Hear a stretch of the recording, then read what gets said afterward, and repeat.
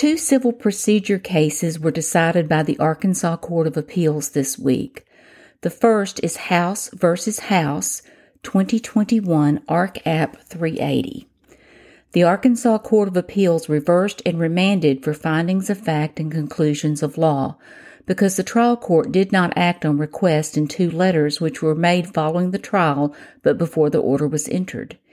The opinion ruled that once a party makes a request for findings, the trial court must give them under Arkansas Rule of Civil Procedure 52.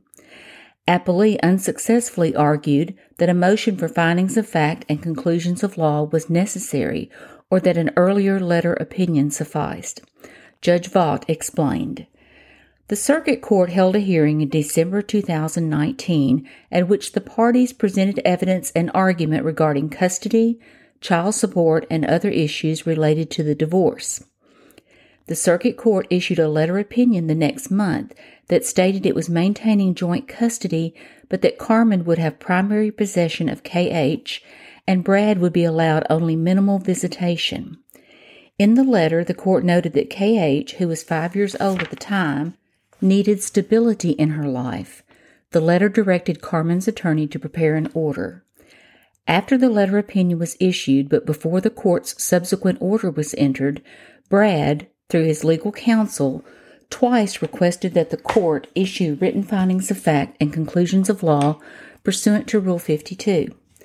Brad made these requests via letters sent to the court. He did not file a motion requesting findings of fact. On May 21, 2020, 4 months after its letter, the Circuit Court entered a written order giving Carmen physical possession of KH and awarding Brad visitation about 15% of the time. The court did not make findings of fact or conclusions of law. This appeal timely followed. End of quote. In reversing and remanding, the opinion ruled that a motion for findings of fact and conclusions of law is not required. Quote, Carmen argues that the motion requirement found in Rule 7b-1 of the Arkansas Rules of Civil Procedure mandates that any request pursuant to Rule 52a-1 must be in the form of a motion. We disagree. Rule 7b-1 is applicable only to a party's application for an order, which is not the relief Brad was seeking. Moreover, there is no indication that the drafters of the Arkansas Rules of Civil Procedure intended Rule 7b-1 to control over the plain and specific language of Rule 52a-1.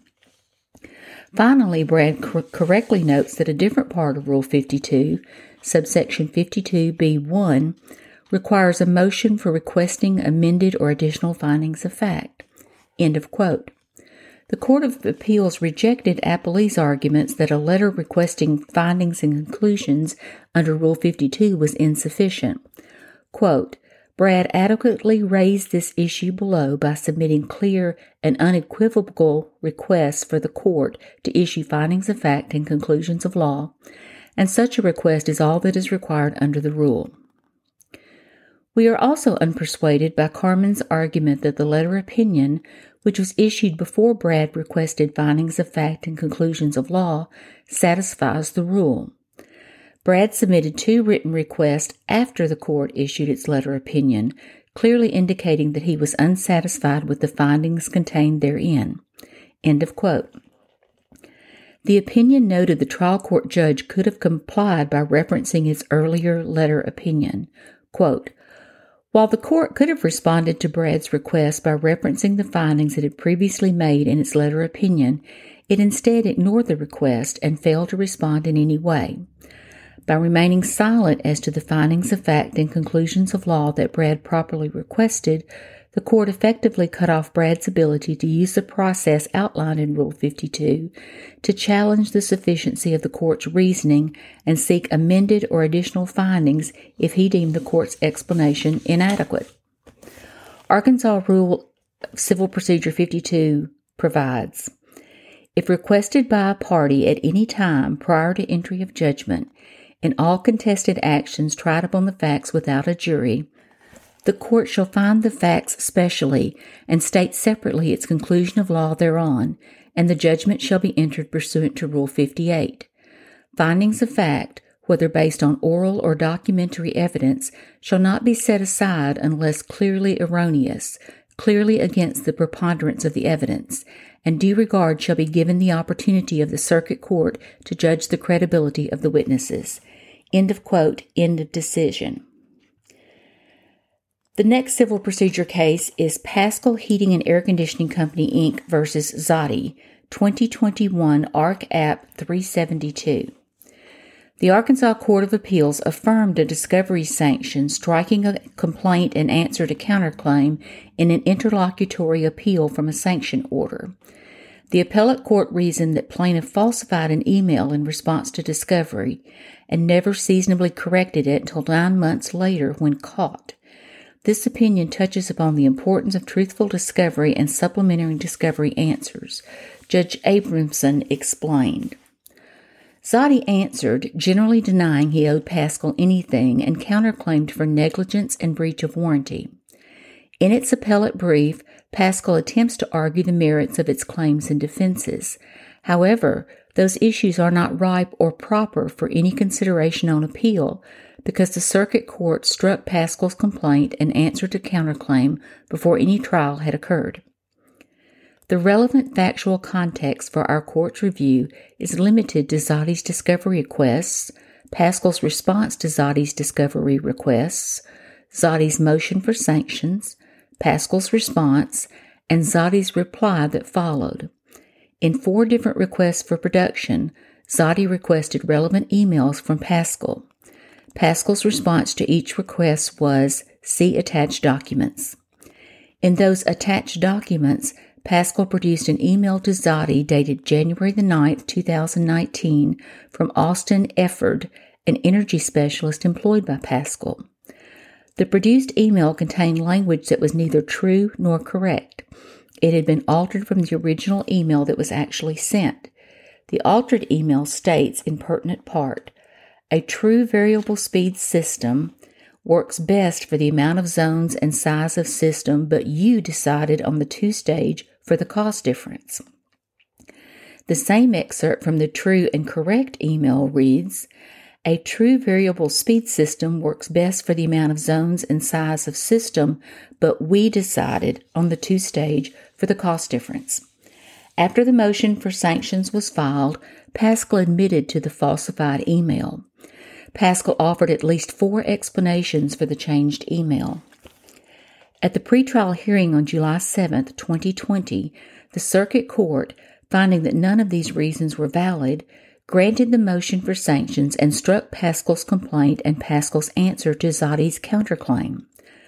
The circuit court concluded that Paschal's shifting explanations had reached the point of absurdity and found there really is no way to spin this. The plaintiff changed an email. It was really the material part of the entire case and represented it to be an actual email exchange between the parties. Moreover, the circuit court highlighted the reasons why truthfulness in discovery is essential to the entire court system, emphasizing that the system is based on having confidence in the discovery process, and it doesn't work when either side is untruthful and attempts to perpetuate a fraud on the court, which the court finds in this case is exactly what the plaintiff has done. In addition to the court's thoughtful consideration of the facts presented in the motion for sanctions, the circuit court also carefully considered the relevant legal authority. Consequently, on the basis of our precedent, we hold its decision was well within its discretion. End of quote. Further, there was a failure to timely supplement discovery, the decision reasoned. Quote, on appeal, Paschal complains it had no opportunity to respond to supplemental discovery requests because Zotti rushed to file its motion for sanctions.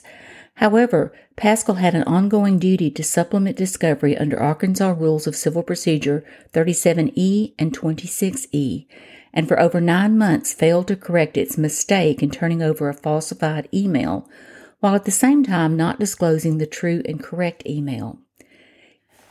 Given the record before us, we hold that the circuit court did not abuse its discretion by imposing sanctions.